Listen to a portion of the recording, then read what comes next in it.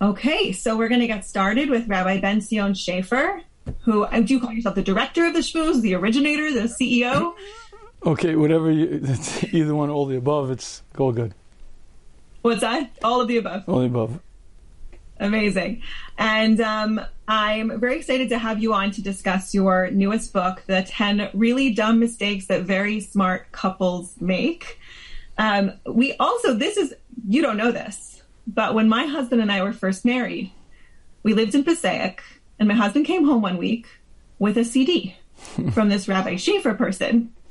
And this is before podcasts were a thing. So Rabbi Schaefer, you were like basically our first podcast. We used to listen to the Shmooze all the time inside the house when we were newlyweds. So this is a very full circle moment here, which I think is very cool. Okay, I hope it was well received. I have to ask your husband, actually. We'll discuss that after with him. The CDs? Oh, very much so. It was every time there was a new one, he'd come home and be like, I got another one. It was very exciting.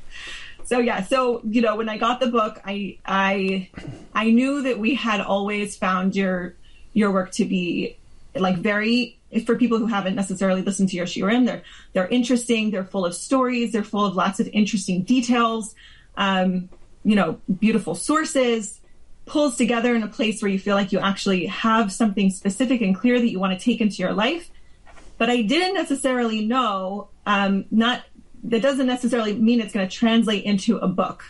And I just have to say that my experience about reading this book is it is so readable. And so often books about marriage can feel very dry, feel very like textbook. But I think because of the same dynamic, there's so many great stories, there's so much interesting research, there's so many things that just keep it very, very engaging. So I'm just excited to hear about that.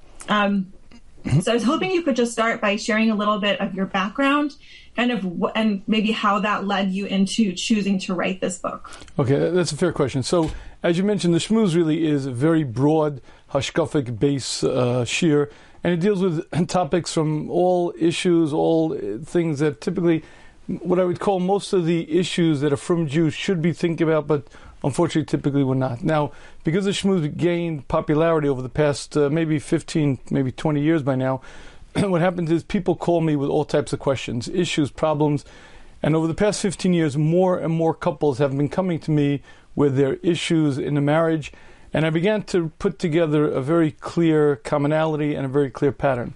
I would get a couple in front of me, and I cannot tell you how many times I would look at them aghast, and I would say, do you guys understand what you're doing? Do you understand what your words are creating? Do you understand the damage you're doing? And so many times I would sit there with my jaw just wide open.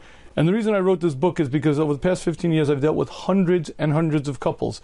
And so many times they do things without understanding, without realizing that damages the marriage. And I put together the 10 really dumb mistakes because, again, I think it chronicles many of the inadvertent but really dumb mistakes that we all really typically do. And I hope to have gone through, give a certain perspective and ability to put things into its proper perspective and hopefully to avoid those 10 really dumb mistakes. Mm-hmm.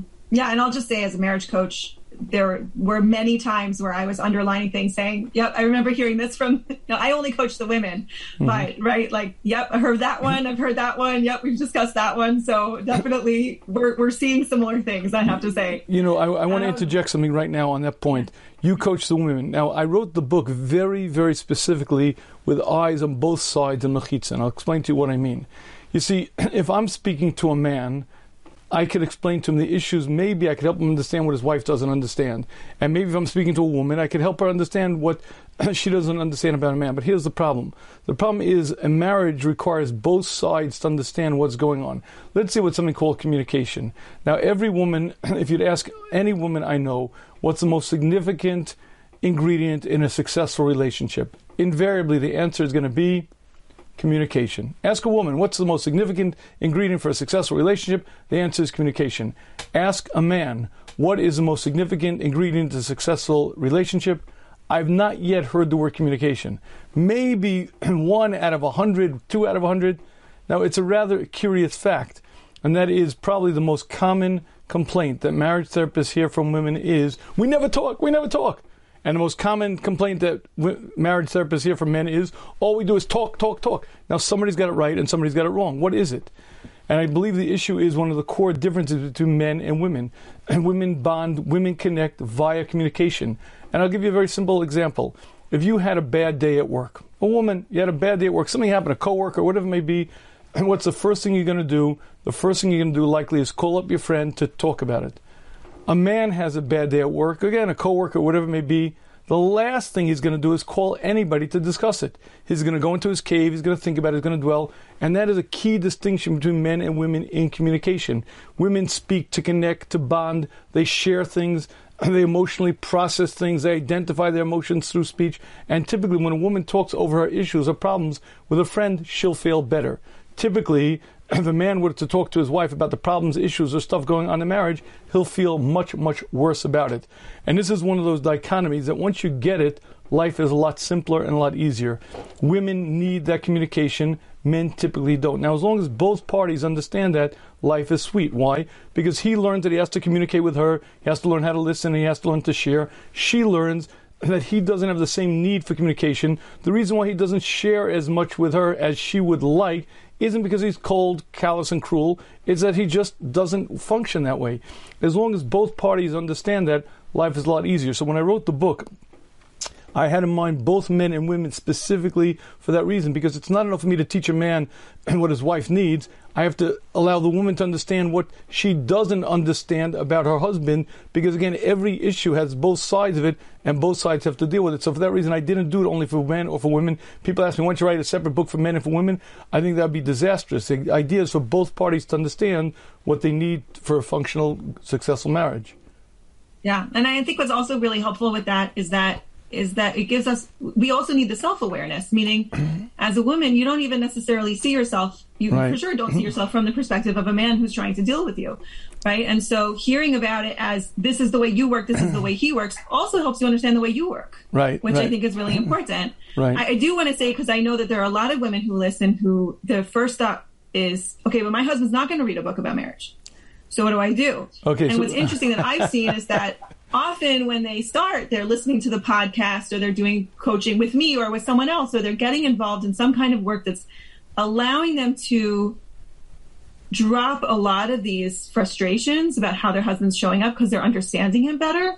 Then he kind of starts like looking around and being like, you know, these are the ones where she says, you know, my husband started listening to the podcast with me, or, you know, he wants to know if there's a book you recommend or a podcast for men that you recommend. Like, not that that's necessarily always where it is, but one of the things that helps me understand is that we sometimes talk to process our emotions. Usually if a man's asking for advice, he's making sure he's tell me if this resonates and if you feel this is correct. He's asking for advice from exactly a person and a source that he highly respects, that he thinks is going to give the answer. So it's a very functional form of conversation. Functional as opposed to emotional, functional as opposed to processing the emotions. It's strict. That's exactly what he's doing. And that's, again, why so many times conversations in a marriage become so disastrous. Probably the 5 words that a guy most fears are these words: honey, we need to talk. Oh, no!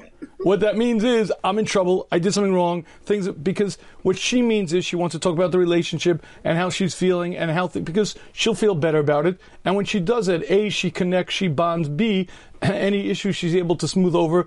But what he hears immediately is, I failed. I didn't do good enough. I messed up. And more than that, invariably, this is so, I would call it humorous, but it's sad. It's invariably the woman will pursue doggedly that conversation. The man will avoid it like the plague. If they have the conversation, she feels much better, he feels much worse, and they're more disconnected typically than they are connected. Now, it's not an easy thing to solve, but the first part of it is understanding conversation between men and women and what role it plays, how it functions within their psyche and their emotionality, and understanding the role of communication. When you understand it, it's a lot easier to deal with it. Even still, it's quite a challenge, but Lamaisa, it's a lot easier to then take your role more seriously, understand your spouse's reactions, and you're able to work around these things much more effectively. Yeah, and I appreciate they're saying that it's still a challenge. It's not meant to be that we understand it and then we move on and there's nothing else. Like, this is, as you repeat many times in your book, this is an opportunity for growth, right? Our relationships are supposed to help us evolve as individuals and stay focused on our own growth.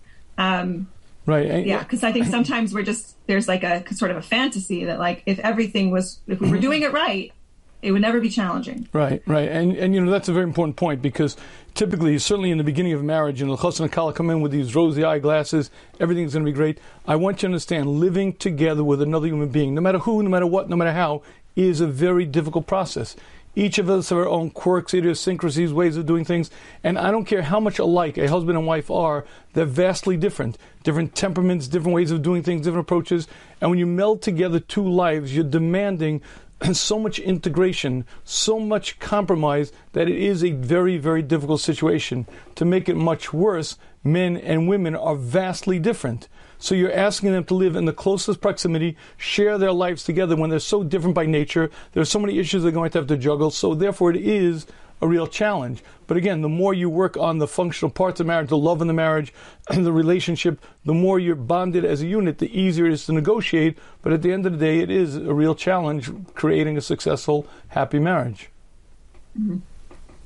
One of the things you discussed in the book that I would love to just have you sort of flesh out a little bit more here, or not more, but bring to the podcast, is this dynamic between love and respect. This is a concept that I've heard many times, and I have to say that I feel like in the book you made it so concrete and clear, and this is something that I definitely see come up. So I would just love to hear that dynamic. I'm sure you know what I'm talking about. I do, but so really I would frame it a little bit. I would step back for a moment. There are three components, three pillars to a successful marriage: commitment, love, and learning to live together. Commitment comes from the knowledge that this is the right one that Hashem determined for me, the perfect match. May not be ideal right now in the sense that she's everything I was looking for, everything I wanted, but ideal match for me, perfect for our growth together, the perfect match. That's the commitment part. Love in the marriage is the glue. That's what the relationship. That's vital, because the success of your marriage really hinges on that. If there's love in the marriage, every issue you can negotiate. My way, your way, we find a way. If the love starts to wane, forget it, you are toast. Learning to live together is the very most difficult part, because many couples are committed and they love each other, but they can't live together. Now, here's really where respect comes into play, because you see, there are many tools that bond. And in the book, I outline them, and working on the romantic part of the relationship and the attraction, the friendship and the appreciation and the touch and physical intimacy, those are things that most couples are able to work on, and they're able to really, use pretty effectively.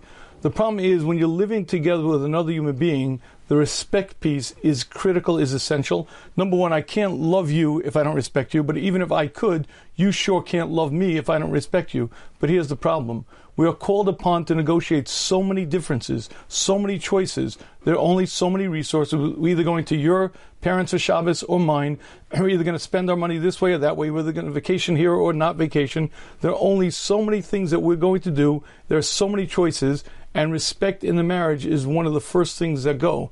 And inadvertently, many times couples will be in love and they really are committed, but the respect starts to fall apart, and before you know it, they become very, very distant. Respect means please and thank yous. Respect means recognizing that you're a human being with all the rights of a full half of this marriage. Meaning to say, I don't have veto power. Even if I think I'm right and you're wrong. Even if I know that I'm right and you're wrong, I don't have carte blanche. I can't say, this is absurd, we can't do it this way, it has to be my way. I can't tell you how many times when I see couples acting and I want to say, are you guys friends? Well, but if I let it bounce a check, so we're going to go broke. I get it. You have to negotiate that. You have to work that out. But you're not in charge. You're not the boss. There's no one here. I'll make it very clear. I have an example I think that makes it even more clear. Imagine the following. Imagine Yom Kippur. And imagine 2 p.m. a woman comes home from shul and she finds her husband on the couch with a ham sandwich in this hand, a cigar in this hand. He takes a puff on the cigar, takes a bite of the ham sandwich, and she looks and she goes, "What? Moshe, what are you doing, Yom Kippur? Stop it right now!" Now, clearly, what he's doing is wrong. I don't have to tell you that. But I'd like to share with you that she's not right either. When you enter into this marriage, you are Re'em Ahuvim, best friends who love each other. Best friends are not bosses, policemen, cops, or mentors. And best friends are best friends. Now, she may find herself in a place where she says, this relationship isn't what I agreed to. This is not what I signed into, and she may have to step out. But as long as she is in this marriage, she is a best friend. Best friends do not have carte blanche, they don't have veto power, they're not bosses, and even if they're right, and clearly she's right, but she's not his boss, and she has a right to say please She has the right to say it's ruining our home. She has the right to negotiate, but she doesn't have a right to put her foot down and demand that he stop it right now because it's absolutely usher. Because that's a fine thing to do if you're a Rebbe, a mentor, a cop, or maybe a mother. But it's not a fine thing for a best friend who loves each other.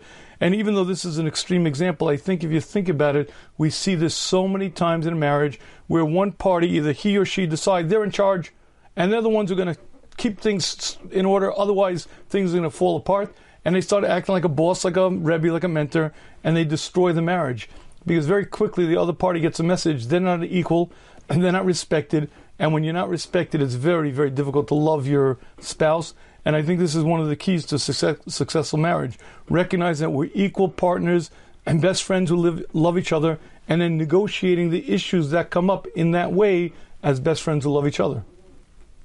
Mm-hmm. And it goes back to that, as if, like, sometimes when I'm working with somebody else, usually a woman will be either working on the Ezer or the Kenegdo. Like where are we on that? Like, are we really, seeing ourselves as peer-to-peer, and sometimes we're putting ourselves higher or lower? And by the way, that's exactly the definition. The Maharal defines it. Ezer Kenegdo means same level and opposite in nature. Equal partners with opposite natures. Now, when you recognize that we're equal partners and we're opposite, and then you can begin, you work on the bond of love, you work on the relationship, and you negotiate life in that mode. Equal partners, best friends who love each other, and you figure out solutions. My way, your way. But one thing for sure, no one's in charge, no one's a boss, no one has carte blanche to say my way or the highway, because that works in certain relationships, as in master and slave, maybe, but certainly not in an effective marriage. Right. Not in a peer, it's like not appropriate inside of a peer-to-peer right. Pure relationship, right? Yep. Exactly. But the thing where I'd love to sort of go with it further, because there's one study that you cite in the book, which I thought was so fascinating, which I'd never seen this before, which was that men and women were asked if you could live your whole life without love or without respect, which would you choose? And the women chose love, and that men, vastly by and large, said they could live without love, but they couldn't live without respect. Right. And this was a non-Jewish study. This was from the world of secular psychology. And I felt like that. So there's sort of two pieces. First of all, if you can help us to understand, because again, most of the people listening here are women. Mm-hmm. And what I hear a lot is disdain for a man's need for respect, because coming from a place of not understanding it. So it sort of seems like, oh, well, it's just him and his ego. It's so childish. Like, he just right. needs to get over himself, right? Which is just really a misunderstanding. So, so if we could discuss that. But I think the other piece, which I'd really like to get to, is just practically. So, if a woman does understand the importance of respect, what does that look like on a practical level, on the ground? What does she do? What looks different? How does a man experience respect from his spouse? Okay, so again, the first thing to recognize is, again, men and women have different sensitivities and different approaches to things. And I'll give you a classic example. Let's say you have a friend who's baking a cake, and you know that if she would mix in vanilla sugar first before she add the eggs, the cake will come out better. Naturally, you tell her, and not only would you tell her, she'd feel appreciative. In fact, if you didn't tell her, you'd feel like a creep. Look, I have a better way of doing it. And if I wouldn't tell her, I would feel nasty. So you share with her. You feel good because you're helping her. She feels good because she's helped, and everything's good. Try this one on the male side of things. Go over to a guy changing a tire and tell him, fella, if you held the wrench this way, it'd be a lot easier for you. What you're doing is you're asking for a fist fight. Men do not appreciate unsolicited advice. And I can't tell you how many times women get into trouble when they're helpful. They're very helpful. They're so helpful, and what they don't appreciate is their husband isn't looking for, if I needed help, I'd ask for help. I got this. And probably one of the most demeaning things to a man is when his wife helps him do something. And listen, I had a family member who, when she would walk into the house, I would leave. Why? She so wanted to help, so wanted to be helpful that she would help. Madam, with all due respect, I know how to tie my shoes. I got this. Please do me a favor. And I'm not being facetious. I'm being very serious. And the fact that I find it's incredibly demeaning to a man. Now, even though this may be a minor example, it comes up all the time. Because if you're not, let me start the other way. Judgment needs to be replaced by something very, very powerful called curiosity. I believe the two most important words in your marriage are the words, "that's strange." You see, every scientific discovery was preceded by that expression. A fellow took chemical X, mixed chemical Y, and got A, and expected Z. Hey, that's strange. Why'd that come about? And that scientific curiosity allowed him to dig in, discover the process, and discover what was going on. What happens typically is husbands and men and women both are equally guilty of this. We look at our spouse doing something and we judge them by our experience and we say that's inexplicable.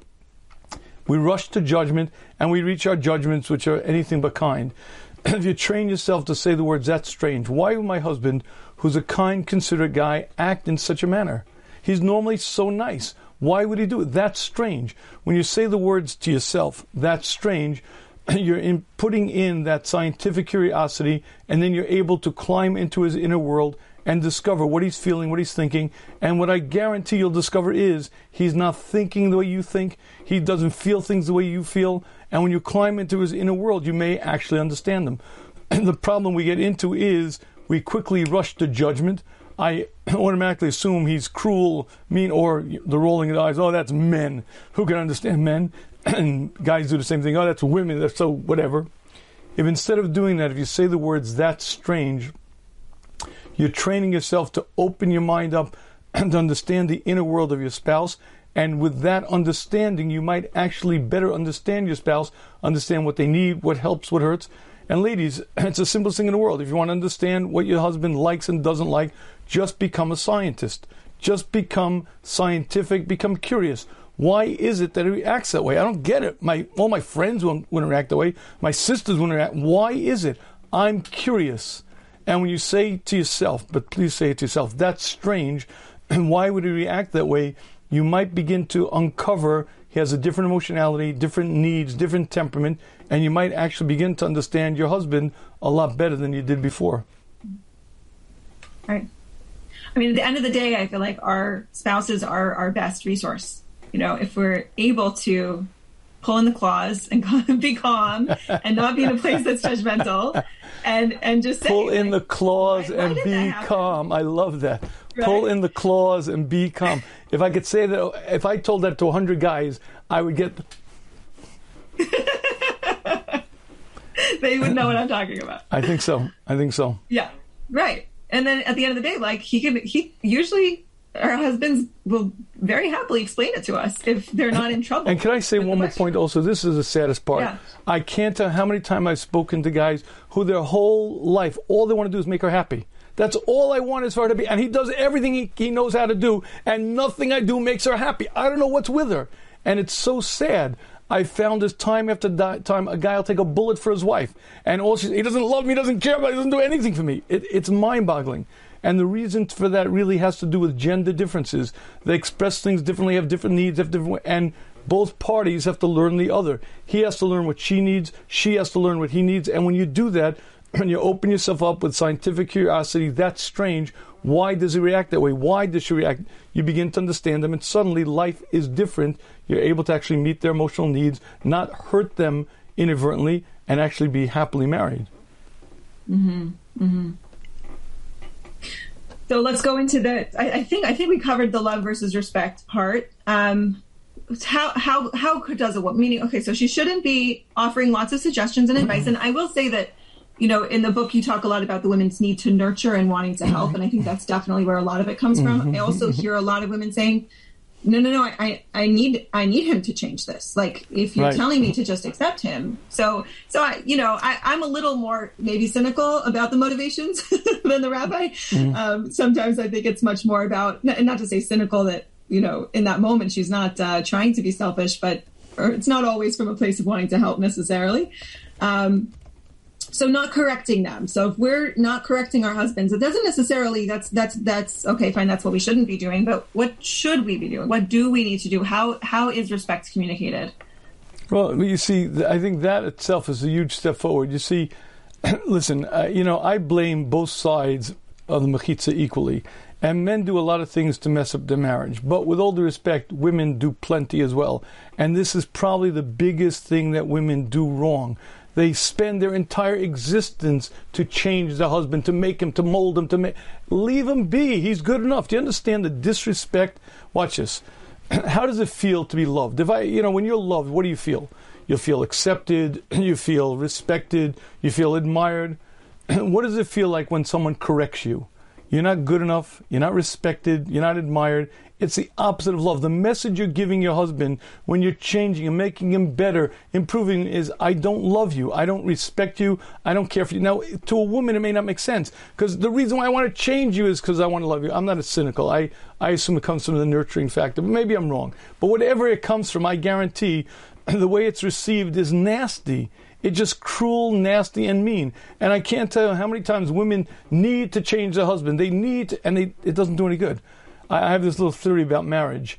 Many marriages I know go through the 20-year cycle. What happens the first 20 years, it's okay. Then after 20 years, suddenly the marriage gets much better. I've found this many, many times. First 20 years, it's all right. And then after 20 years, suddenly it picks up. Would you like to know my theory why this is? For 20 years, she does her best to change him this way, that way. And finally, she gives up. He's a stubborn ox. She stops trying to change him. And suddenly, he's a nicer guy. Suddenly, he's so much more pleasant to live with. He wants to spend time with me. He wants to take me out. Suddenly, the marriage changes. And suddenly, the marriage really takes on the type of flavor it should be having all along. If you stop changing your husband, guess what? You're letting him treat you properly. You'll let him love you. You allow him to try to please you as he probably wants to anyway. But if you're changing, what you're doing is you're poking him in the eyes, you're stabbing him. And guess what? It's no fun to be around someone who's giving you a headache all day long. Did I make that point clearly? Completely, it's absolutely. And she's also distracting herself, I feel, from all the work that she could be doing to what is in her control, which might have nothing to do with him. Sometimes he's just a distraction, right? 100%. Yeah. I would like to. Well, 20 years, that's exciting. We just had our, we're coming up on 13, so I don't know what that's going to look like. Better at 20. It's cool. What about, I'm still looking for the assays. I'm still looking for so I'm not correcting him. I'm not criticizing him. Let's say I've hit 20 years. I'm done. Do you understand if you did that early? If you did that alone, do you know how much life would change? It's so funny. In other words, what a man needs in the marriage to be happy is for his wife to be happy. This is one of those great secrets. I can't tell you how many times a guy will say to me, I just want to be happy, and she's just not happy. Why doesn't she just stop it? And most men consider their wives their best friend.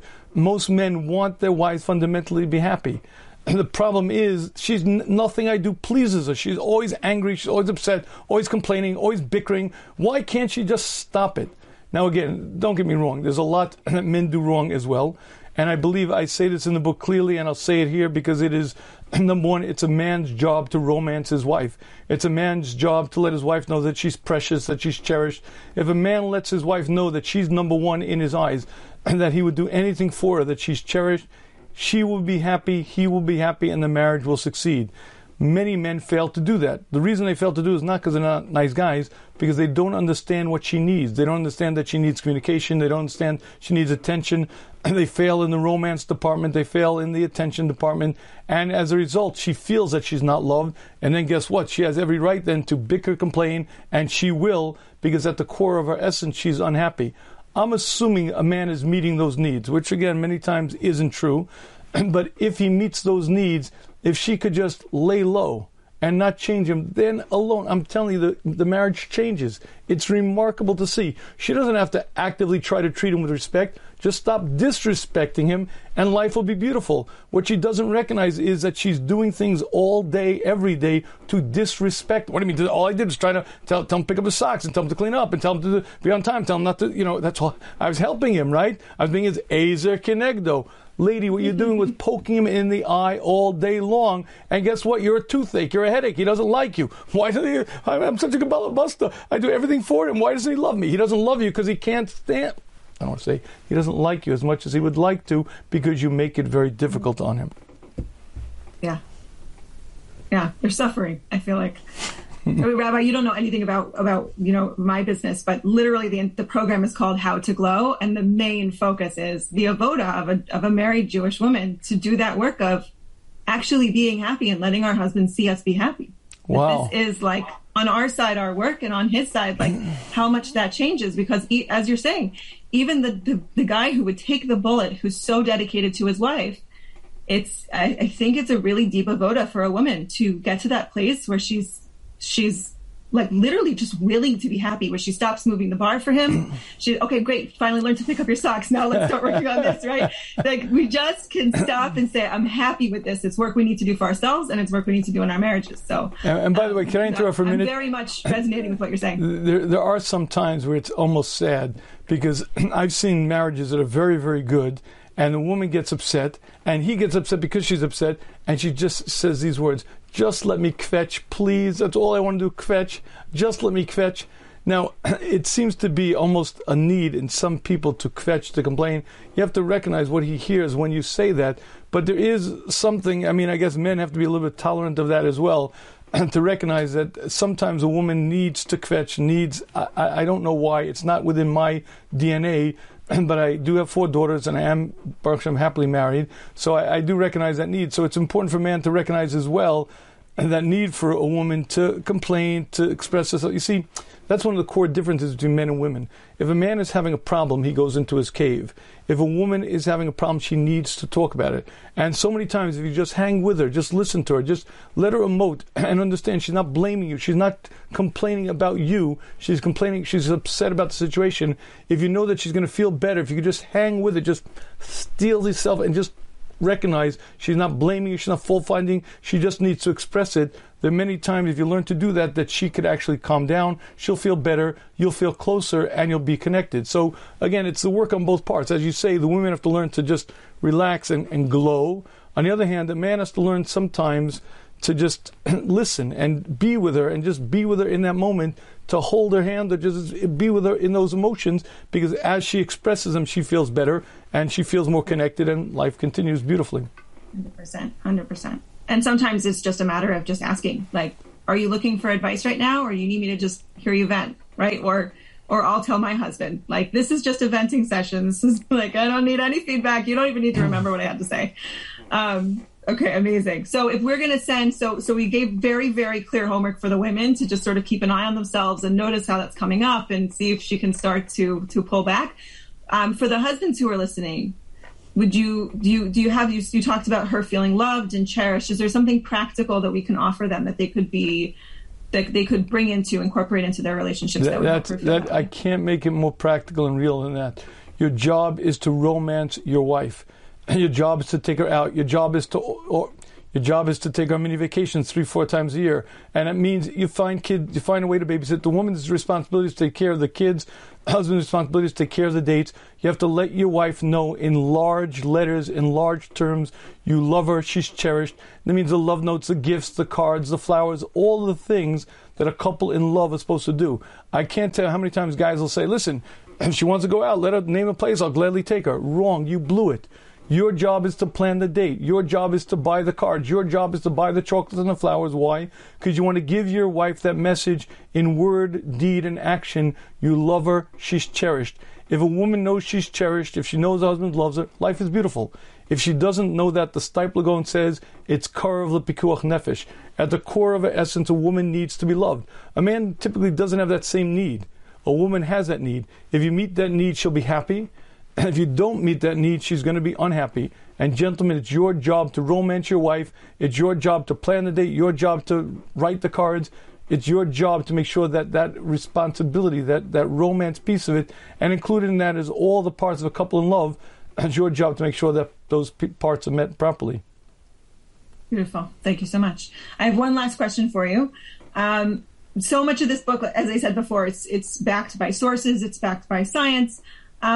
But one of the things that I hear a lot is from women who are saying, especially when it comes to this communication piece, or when we're describing these differences, they'll say, yeah, but we're the exception, right? My husband, he's kind of the emotional one. He's the one who always wants to talk. I'm the more practical one, right? And so, that's always like the kind of this thing that I'm aware of and I'm balancing, which is, but often, okay, I'm going to let you talk, actually. I'm not going to say my opinion. Okay, so I'd love to hear what your experience has been. Okay, let me say this. What I did in the book was I created many stereotypes. Now, a stereotype means it's stereotypical. It means 80% of the time. It is not a klal gadol. It's not an absolute rule. And most of the time it's true. Now, I believe it's a core tendency of a woman to need love, a core tendency of a man to need respect. Sometimes it manifests differently, and many of the stereotypes in the book are just that, stereotypical, meaning it won't apply to every couple in the same way. You see, I and any other male are very different. I have a different personality, different temperament, different nature. So obviously, a woman as well is going to be different. No two human beings are the same. And therefore, when you put together two very different human beings, a husband and a wife, the dynamic is going to play out in a very different way. Some of the things that I discussed, the need for connecting or certainly the need to talk, sometimes it's reversed, but it really is atypical. The typical role is the man doesn't have as much of a need for communication. The only exception, by the way, is sometimes a man has a weak or damaged self-image or self-esteem issue. Then he has that need for communication, but it's more for bolstering. It's more because of an unhealthy place in his own ego system. Typically, a man doesn't have that need. But again, there are no hard and fast rules. The only reason I put these sort of stereotypes in the book is because it's helpful to understand, to look for in my spouse. If I know women typically need to talk more often, then when I put on my curious scientific hat and I say that's strange, I'll more likely find the trace roots and I'll more likely discover her nature. But in fact, let's say I discover it's not true. Your job is to be the best spouse you can be. You have to understand the nature of your spouse as much as you can. You have to dig into their inner world as best you can, and you have to study. And if it turns out to be that your wife is the opposite of what I described, or your husband is the opposite of what I described, well, guess what? That's the way you have to treat them because that's the way they are. The stereotypes are helpful because they create sort of personas that allow us to more easily identify, and at least 80% of the time they're true, but they're certainly not hard and fast rules. The only hard and fast rule is you have to discover the inner world of your spouse and you have to meet their needs as best you can. Wonderful. Wonderful. Thank you so much. This was great. And I'm going to show, for those of you who are watching, and if the cover still looks the same, right? This is the pre-publication copy, but I'll show it. It looks more like this. This is what I saw. This is what it looks like. Oh, there, you've got the new one. All right. And you can Here we go. 10 really dumb mistakes that very smart couples make. So you guys don't have to stop being very smart couples if you're making these mistakes. You can still check and see if you're making any of them. Again, I just want to say this is very readable. My copy is all marked up. I had so much underlining and notes and exclamation points on the sides. So I know that my audience really loves to get a good book recommendation. Okay, and I have another recommendation also. Ladies, listen to me. You read, most likely your husband doesn't. So here's a little tip. You go to theshmooze.com, and when you purchase a hardcover book, as a free bonus, you get the audiobook, the ebook, as well as the Marriage Transformation Bootcamp. So if you go to theshmooze.com and order it, you'll get the book. The hardcover will be delivered, free shipping. And you'll also get the ebook as well as the audiobook, which you can give to your husband to listen to in the car, when he runs, whenever it may be. Because men typically, I hate to say it, are illiterate, I included, but they'll more easily listen. So if you go to theshmooze.com, you'll be able to get the book, and your husband will be able to get the audiobook. I highly recommend it. It's a lot easier for many men to listen than it is to read. That's a great idea. I mean, normally I just say if you want your husband to read a book, just leave it in the bathroom, but this one has some Torah sources, so maybe not this example. Right. Okay, thank you so much. It was wonderful to have you. My pleasure. Okay, bye-bye. All right. Thank you. Okay, thank you so much.